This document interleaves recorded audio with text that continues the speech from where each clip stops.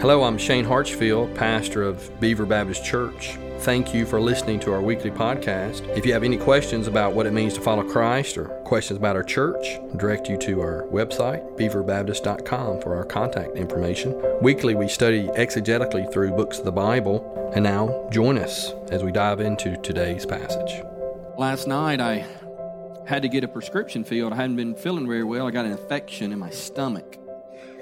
And I'm leaving today after we finish our lunch. My family, we're going to my in-laws in Georgia to spend the week. And so I've been not feeling real well. And so went to the doctor and found out that's what's going on with me. And I thought, well, that's a week. I'm going to be away from home.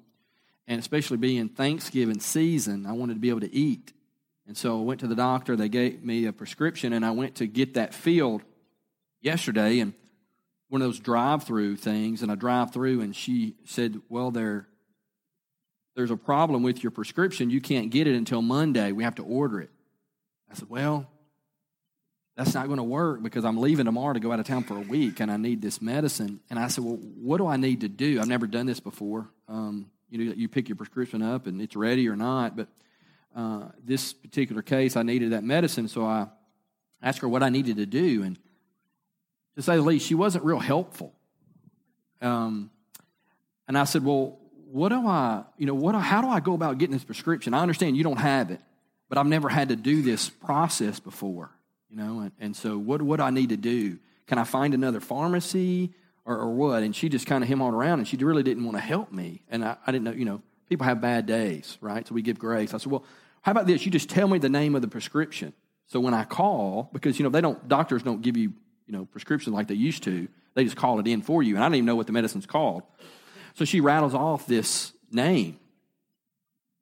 She might as well have said supercalifragilisticexpialidocious, because I've got my pen and I'm going to write it down, and I'm looking at her and I'm like, "Are you serious?"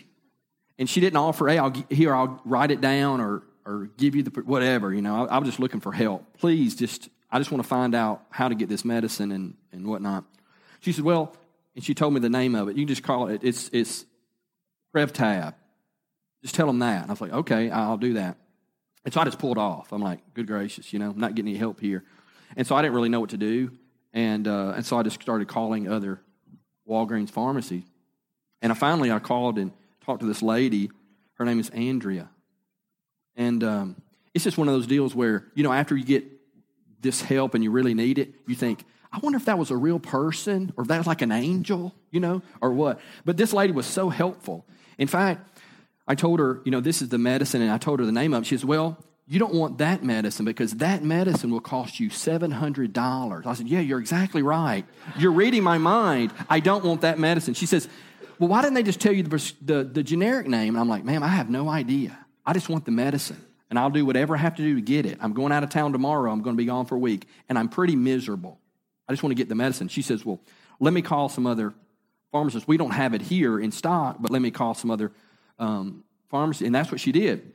She called these other pharmacies. She said, I found it, but it's in Memphis. I said, well, that's okay. And she said, well, you could call like a Kroger in Atoka or in Covington, or call these different pharmacies. They may have it too. And I said, oh, okay, that's what I'll do. And so she said, but you know what? I'll just do that for you. Just stay on hold. And I'm just going, oh, thank you so much. And so she gets on hold. I'm on hold for a long time. She comes and says, okay, Kroger didn't have it. All right, I'm going to call Boatwrights. And so I'm still on hold. I'm just sitting there. And this lady works for Walgreens, right? She calls Boatwrights. Well, they don't have it. And she calls, I'm sorry. I found it at this store. It's in Bartlett. I said, I don't mind. What do I need to do to be able to pick it up there? She said, I'll just call them and send this over, and they'll have it ready for you. She said, but make sure you get there before 6 because we close at 6. I was like, thank you so much. Like, you've been so helpful to me. I was just overflowing with gratitude. And I got her name. I'm going to do something for that lady. At least call the manager and say, you need to give this woman a raise, right? But I was so thankful. And the reason I was thankful is because I wasn't expecting that, because I'd kind of had a bad experience already. I wasn't really expecting someone to be so helpful. But I was thankful because this woman went above and beyond. I mean, she didn't have to do all those things. I mean, she works for another company. She didn't have to call these other places, but she did that because she wanted to be helpful. And I was so thankful. I got my medicine. I started eating it last night, so I'm going to feel better soon.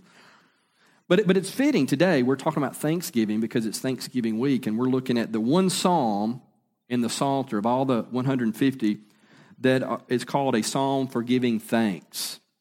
Hunter read that for us, and we let him do that today because it's his birthday, and that's my birthday present for him today. Happy birthday, Hunter. You and Andy, there may be some other folks that are birthed today several years back, but happy birthday to you all. Psalm 100. Remember, as we're walking through the Psalm, there's several things we keep reiterating, just some hermeneutical principles that we've talked about. We shouldn't take this figurative language literally. Remember that. We should pay attention to the parallelism, right? We have two lines that are saying the same thing in a different way. And also to determine the original meaning. That's what we need to do before we try to apply it to our lives. So just throw those out there. We're not going to probably come back to that much because we don't have a lot of parallelism in this psalm, but I want to review that with you because that's how we learn, is by reviewing. 2 points from our text this morning. It's a rather short text, but the first thing we're going to learn today is we are commanded to delight in the Lord. True doctrine leads to delight. Look at those first 3 verses. And I don't know about you, some people don't write in their Bibles. I write in my Bibles. I take notes and write and color code and all that kind of thing. So I would encourage you, if you do that, to underline the action verbs from this psalm. Notice the commands in this psalm. Make a joyful noise to the Lord. That word make, I would underline that.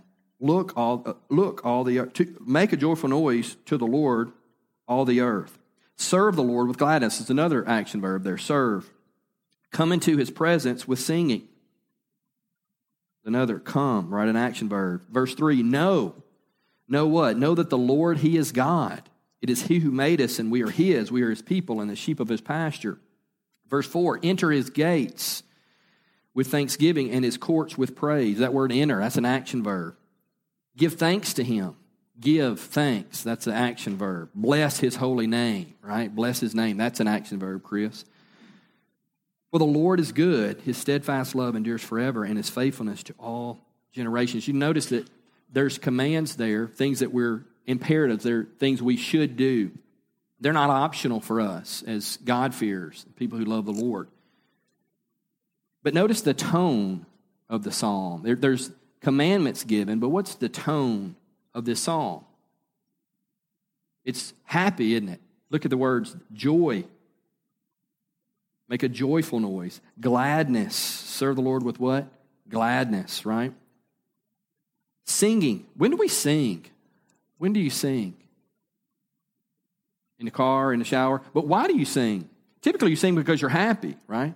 My kids, Seth for the most part, he's a happy child. And he just goes around the house all the time. He's always singing. Why is he singing? He's just a happy kid, right? Likes to sing. And you do the same. You sing when you're happy, right? There's words of thanksgiving, giving thanks to the Lord. Bless his name. All these words, that's the tone. The tone is a happy tone, right? A delight. And that's what he wants us to do. He wants us to delight in him. He doesn't just command us, Larry Keith, to do these certain things, but he says we not only do them, but we do them with the right attitude. Now think about that. Jeff, I don't know about you, but I'm not always delighting in the Lord. I'm not always glad. I don't have joy always. What do we do when we don't have joy? He's telling us to do these commands, do these things, right? Make a joyful noise to the Lord. Serve the Lord. Come into his presence with singing. We're to do these things, but we're to do them with the right attitude. It's a command. It's not an option. What if we aren't glad feeling? What if we don't have a lot of affection for the Lord? What if we are not joyful? What if we don't feel like singing? What do we do? What if we aren't thankful? Actually, at this moment, what if we're ungrateful? Think about we were going through Numbers in one of our Bible studies and the grumbling of the Israelites. You remember the story when they were rescued from Egypt, redeemed and rescued, and they passed through the waters, the Red Sea on dry land, and they're headed toward the Promised Land. And one of the characteristics of their pilgrimage is grumbling and whining and complaining. They were ungrateful, right? They're ungrateful for the Lord feeding them every day. So the Lord gives them quail. Ungrateful because they don't have water, so he gives them water, right? Ungrateful because Moses and Aaron are leading them, right? And they didn't want to be led. There's ungrateful folks. What happens when we're not grateful, when we're not joyful, when we don't serve him with gladness? What do? Deuteronomy 28, 47 and 48, the Lord threatens Israel with some frightening consequences if they don't serve him. Not just serve him, but serve him gladly. Look at this. Because you did not serve the Lord your God with joyfulness and gladness of heart, because of the abundance of all things, therefore you shall serve your enemies whom the Lord will send against you in hunger and thirst and nakedness and lacking everything. And he will put a yoke of iron on your neck until he has destroyed you. And that's alluding to the exile, right? That's going to happen. Then why were they exiled? Because they lacked delight in the Lord. They were ungrateful people. That was one of the reasons they were exiled, right? To the Assyrians and to the Babylonians. This message today is for all of us, I think. We have some happy folks, some joyful people, some thankful folks in here, but we're not always thankful. We're not always joyful. We don't always serve the Lord with gladness in our hearts, right? We don't always delight. A person has said this, the hardest commands in the Bible are not the commands to serve, not the commands to abstain from something or to forgive someone. The hardest commands in the Bible are the commands to feel. How you feel towards the Lord? You delight in him.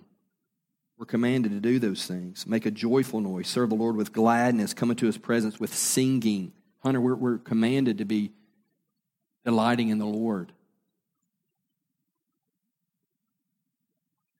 How do we do those things with gladness? How do we obey verses 1 and 2?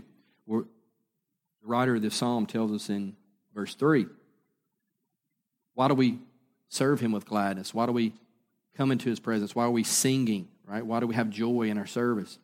Well, verse 3 tells us. It's not because I told you so, right? We do that with our children. Do this and do that. Well, why? Because I just said so, right? The Lord doesn't tell us that. He does tell us to do it, but he gives us an explanation in verse 3. It's the reason for verse 1 and 2. It's the ground, or maybe you could say it's the motivation. Why do we obey verses 1 and 2? Well, because of verse 3.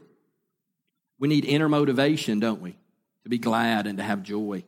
We need inner motivation to sing to the Lord.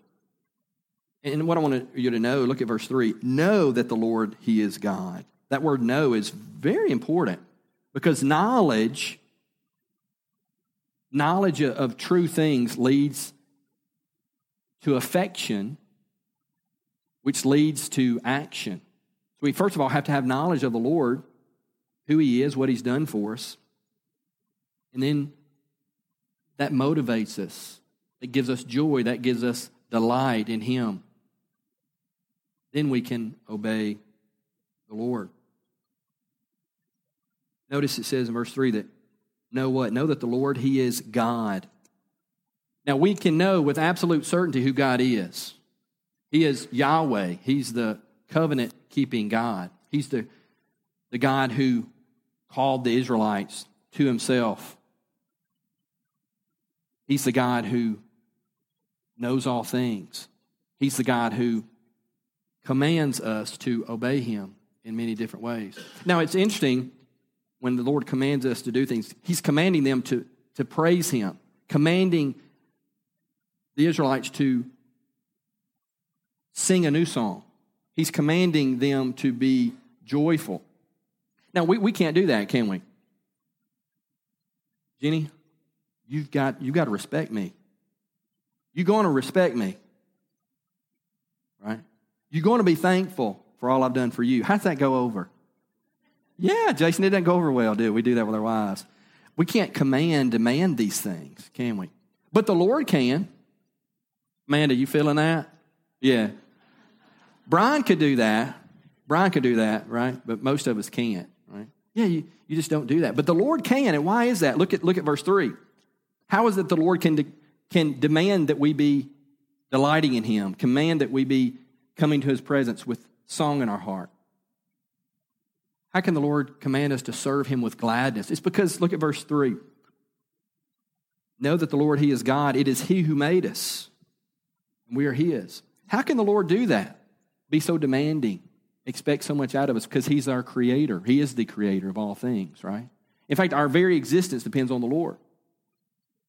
We are created in his image. We are to bear forth his image to the world. Yeah, he can do that because he's God. If you see a beautiful piece of art or a beautiful painting, you see something wonderful someone has made, what do we say when we see it? We want to say, who made that? Who painted that? We read a beautiful poem. Well, who wrote that, right? Yeah. You want to know who's responsible for it so you can give them accolades, right? You can give them praise, right? Yeah, that's for the Lord. He's creator of all things. He can demand whatever he wants to of us, right? And we should give him praise. We should be thankful. Look at verse 3. We are also his. He owns us. Now, Morgan, if you play basketball, sometimes we use that terminology when we're playing sports, like, oh, he owns you. That's not always a good thing, is it? It's never a good thing, right? To be owned by somebody, right? But for the Lord, it should be our delight to say he owns us. He created us, and we are his. Notice what it says. We're the sheep of his pasture, Psalm 95, verse 7. For he is our God, and we are the people of his pasture and the sheep of his hands. And we could go on and on about that, but we are shepherded by a good shepherd. He is a good shepherd who loves us, and he cares for us, and he provides for us. And we could all testify, us believers, we could testify for the rest of the day about how the Lord has shepherded us and how he's cared for us and how he's given to us. So the Lord is God. He is the one who made us, and he's also our shepherd, right? So what happens when we don't have delight in the Lord? We're not delighting in the Lord. We don't have joy. We don't have a song in our heart. What do? Well, we press on, don't we? And we obey and we fight for joy. Well, how do we do that? Well, back to verse 3, we have to know who God is. So it kind of looks like this, because we all have days like this. We don't have a lot of joy. We're not delighting in the Lord. So what do? Well, maybe on your lunch break, that's when you go and you read the Scriptures. Read the Scriptures to be reminded about who God is and his character. Maybe you send a text to a friend, right? Man, I'm having a really crummy day. My attitude is not good. You ever do that? I do that sometimes. Man, I'm having a bad day today. What do? Respond back with some Scripture, right? Who God is. We need to be reminded of who he is. We need to be reminded of what he's done. And we do that in the Scriptures, and we can help each other with that. And it's a good thing it's a delight to be made and to be bought and to be owned and to be shepherded by this wonderful God. We're commanded to delight in the Lord. True doctrine leads to delight. We have to remind ourselves of who God is. We have to preach that to ourselves. Remind ourselves who God is and his character. The second thing we're commanded to do is we're commanded to be thankful. We're commanded to be thankful. And again, true doctrine leads to thankfulness. Look at verse 4. Enter his gates with thanksgiving and his courts with praise. Give thanks to him. Bless his name. For the Lord is good, and his steadfast love endures forever, and his faithfulness to all generations. Being thankful is also commanded in the New Testament. Commanded to have a thankful heart. 1 Thessalonians 5:18. Give thanks in all circumstances, for this is the will of God in Christ Jesus for you. So you're kind of like, well, I'm going to do this. I'm going to be passionless, but I'm going to fight through my passionless day, and I'm going to get her done. I'm going to obey the Lord. And we have to do that sometimes, don't we? Because the delight, the affection for the Lord is not there. So what do? We just fight for it. We continue to obey, and we fight for it. Reading the Scriptures, reminding ourselves who God is. We have to preach to ourselves. God is the God who owns the cattle on 1,000 hills. He's given me every good thing that I have. He's never changing. He's the same yesterday, today, and forever. We have to remind ourselves of who he is. He's the creator God who used his very words to speak this world into existence. God is a just God. No sin goes unpunished. But he's also a merciful God. He doesn't give me as my sins deserve. So we need to remind ourselves, Hunter, of that over and over and over all the time. We have no delight. We're lacking in joy. True doctrine brings about delight, and true doctrine brings about thanksgiving in our hearts. Thankful people are focused on the Lord. Notice this psalm. There's 5 verses. God is referenced 17 times in this psalm. It'd be good if you, what I did in my Bible, I just circled every reference to God. Very focused, theocentric psalm. Thankful people focus on the Lord. Ungrateful people, what do they focus on? Themselves, yeah.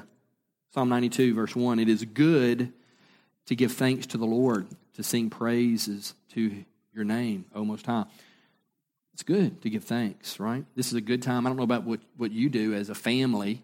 Hopefully, Thanksgiving, when you get together, those of you that are leaders in your home, it'd be great if you could just say, hey, let's just take a moment to be thankful. It's Thanksgiving. Let's take a moment to be thankful for all that the Lord has done for us. Look at verse 5. It tells us why. So you have this command. This is what you should do. You should delight in the Lord. Why? Because He is God and He created us and He sustains us and He shepherds us. We should be thankful. Why? Look at verse 5. Again, this is the ground. This is the motivation. Why are we to be thankful for the Lord? Because the Lord is good. Lord been good to you? Yeah, He has. James tells us, chapter 1, verse 17, that all good gifts come from above, from the Father of the heavenly lights, who does not change like shifting shadows. Where does our good gifts come from? It comes from the Lord. He gives us what we need, right? He gives us undeserved favor. I mean, just think about it. Brian, you're on the deer stand with your son. Brian saw a bunch of deer last week, and he didn't shoot them because he thought, it'd be fun for my kids to do that. And Sammy yesterday killed 2 deer. And that experience you had, and some of you don't hunt, you're like, I don't really understand that. But it's just a neat thing to experience with your kids. And so Brian got to experience that with Sammy yesterday. But that's a wonderful gift from the Lord, right? Yeah. It's a wonderful gift from the Lord. He's good to us. Andrea at Walgreens, she was good to me. So what did I do? I was so thankful over and over again, expressing my gratitude. Thank you so much. You did not have to do this, and you have been so helpful. You have helped me tremendously today. Thank you, right? Yeah. He says his steadfast love is eternal. Steadfast love is eternal. His faithfulness is for all time. It's interesting. I recently talked to a buddy of mine that I knew in college, and we were really, really close. We're roommates and probably best friends at a moment through college. And as we got out of college, moved our separate ways, we just it's hard to keep up. And it seemed like it was a one-sided deal where I was always reaching out to him, but he was always busy and whatever. Well, I hadn't talked to him in a decade and talked to him recently and just kind of caught up on family and where we are in life. And he said, man, I really appreciate you reaching out to me. He says, I've got to go. I've got something to do, but I'm gonna holler back at you. And throughout the years, as I've reached out to this cat, this buddy of mine, he's just really busy. And I kind of let him off the hook. I said, hey, man, I know we only have so much energy and time for so many relationships in life. I just call and seeing how you're doing, just thinking about you, just want to check in. But over the years, what I've found is this guy is just really busy, and the affection I have for him, it's not reciprocated. But it's okay. He's a busy guy, and he's got a lot going on. But there is an aspect of it where that kind of lets you down, kind of hurts your feelings a little bit, That's life, isn't it? And we all experience that. We let people down. We only have so much energy and time. So I kind of let him off the hook. But it got me thinking, I was reading through this. People, we let each other down a lot, but the Lord doesn't. He has His steadfast love. He's faithful. He's a covenant-keeping God. He never changes. He's always going to be faithful. He doesn't let us down, right? True doctrine about God leads us to thankfulness. So to be thankful, what do we have to do? We have to preach to ourselves, remind ourselves who God is. Read the Scriptures. It's telling us who God is and what His character is like. But for some reason, instead of having a thankful heart, we have a sense of entitlement, I think. We're not focused on the Lord. We're focused on ourselves. We're entitled to good things, right? The Pharisees. Turn to Luke chapter 18 real quickly. Luke chapter 18, if you have your pew Bibles, it's page 1042. We're going to read through this just I think it'd be helpful. Luke 18, verses 9 through 14. This is the parable about a Pharisee and a tax collector. Luke 18, real quickly.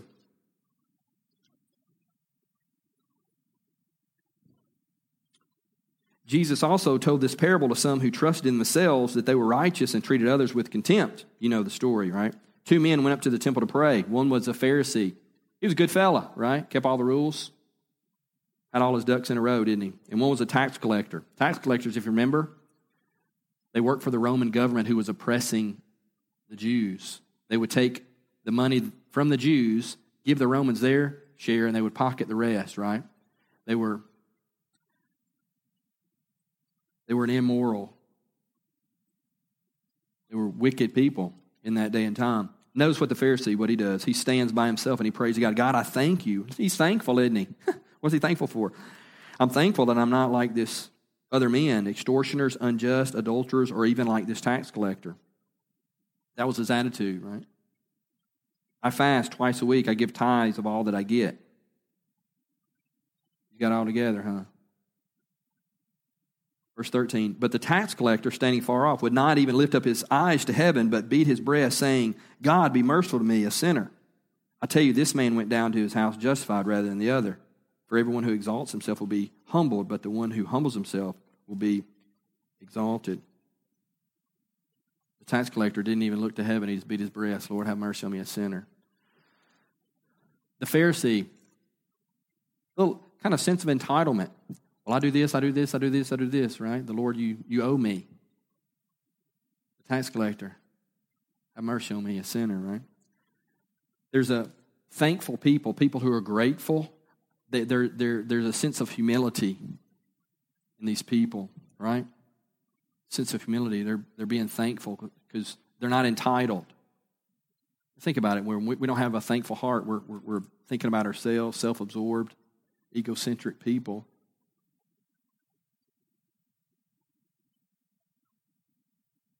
But humble people, what do we say? Well, I don't deserve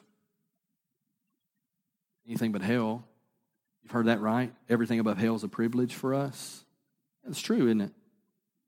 There's a pastor told this story. I want to share it with you. Afshin Zayafat, he's a pastor, and he tells a story of getting on a plane. It was a Southwest flight, and on those flights, it may have changed since then, but there was no assigned seats. You just got a ticket and got on the plane. Well, it's first come, first serve, so guess what seats get filled up first? It's the middle seats, right? You've been on a plane, you love the middle? No. Nobody gets in the middle seats. You hate those, right? Yeah, so what do? You get on the aisle seat. So everyone got on the aisle seat, and the last people getting on the plane were just kind of pilfering in and getting whatever seats were available. It's one of those deals, it's a small plane, and they sit in the aisle, so what they have to do, every time you want to get it, they have to get up and let you in, and it's kind of a hassle. But nobody wants to sit in the middle. But this man got on. He was one of the last to board, he and his son, and he went to the first aisle, and the aisle seat, and asked this lady, hey, do you mind? I'm with my son. Do you mind if you move over to the middle and let my son and I sit in the aisle seats? Well, she was appalled, right? Well, no, I got on here first, and I got out the seat, and she wouldn't do it. And then the pastor telling the story, he says, I thought about that lady. She was appalled. She couldn't think of giving up that seat because she got here first. And right, it was hers, right? First come, first serve. But he said, I just imagine her having this different scenario when she gets to the gate, and they'll find out the flight's been overbooked. And he goes on to describe this scenario that he was thinking through. What if she gets she can't get on the plane if they say it's overbooked and there's no room on the plane, and she's telling the lady at the gate, listen, I've got an appointment. I got an appointment tomorrow. I've got to get home. I have an important appointment that I have to meet. And she goes on and on. Is there anything you can do? And there's nothing they can do. And finally, somebody that's about to board says, I don't have anywhere I have to be today. Why don't you get on the plane and I'll fly back. I'll fly back tomorrow. And so the man gives her a seat, and so she scrambles on and she gets on the plane. He says, what would her attitude be if she sits down and then someone else that came on after her asked for her to move seats? What would she say? She would jump at the opportunity to move seats. And why is that? Because at that point in time, that woman was just happy to be on the plane. There's no sense of entitlement. She's just thinking about, man, this guy did something for me he didn't have to do. Receiving grace, right, from other people. It's all about your perspective. Think about our own lives. It's by grace that we're even on the plane, isn't it? Yeah. Well, those initial recipients of this psalm, they're commanded to delight in the Lord, for He's the one God who created all things. The Israelites, they were God's chosen people that He shepherded and cared for. How much more should we, who live under the new covenant, on the backside of the cross and the resurrection, how much more so should we thank Him for who He is and have delight in Him for what He's done for us? Knowledge of God leads to affection, which leads to action. And there's some days, Blake, where we just get through. We just grind it out. I just got to obey. I got to do what's right. I want to do what the Lord wants me to do. But the Lord here commands us not just to struggle through it. He demands us to be joyful and have gladness in our hearts, a song on our lips. That's hard. That's hard. Knowledge leads to affection, which leads to action. How do we apply this to our lives as we close? As we're going through the Psalms, one of the ways we've been, if you see your worship guide, I've got an outline there and then 3 application questions, and that's what we've been answering as we're going through the Psalms. How does this psalm inform our minds? Well, there's only one true God, right? He's our creator. He owns us. As believers, we have been bought with a price. He shepherds us. When delight wanes and there's no joy, there's no song on our lips, know that true doctrine leads to delight. Second question, how does this psalm stir the heart? Well, I'll ask you a couple questions. Do you delight in the Lord? Or are you ungrateful? If your life is characterized by ungratefulness, maybe it's that you've never repented and trusted the Lord. You don't have the joy of salvation because you're not saved. So as you're talking about being ungrateful, not having delight, not having joy, is that the reason? You know, the Bible says that we're all sinners. We're separated from the Lord because of our sin, and we deserve hell. But Jesus, 2,000 years ago, He came and He took our punishment for us. He bore the wrath of God in our place. He was buried. On the 3rd day He rose so we could be justified. Could it be that you've never repented of your sin? You never trusted Christ's work on the cross as your own? We should delight in the Lord. We read this, these are commands, and maybe we need to repent today of our lack of joy and lack of delight in the Lord, lack of songs coming out of our mouths because we're joyless. Third question is, how can this psalm rightly applied transform our lives? What do we do, right? Well, firstly, if you're not a believer, you need to repent and trust the Lord so you can have the joy of your salvation, right? So if you're a believer here, repent of your lack of joy, lack of delight. Be thankful. Just plain and simple. Just be thankful. Delight in the Lord. Thank you for tuning in today. Be sure to subscribe to our podcast if this message has been helpful to you. Again, if you have any questions, go to our website for our contact information, and we'll see you next time.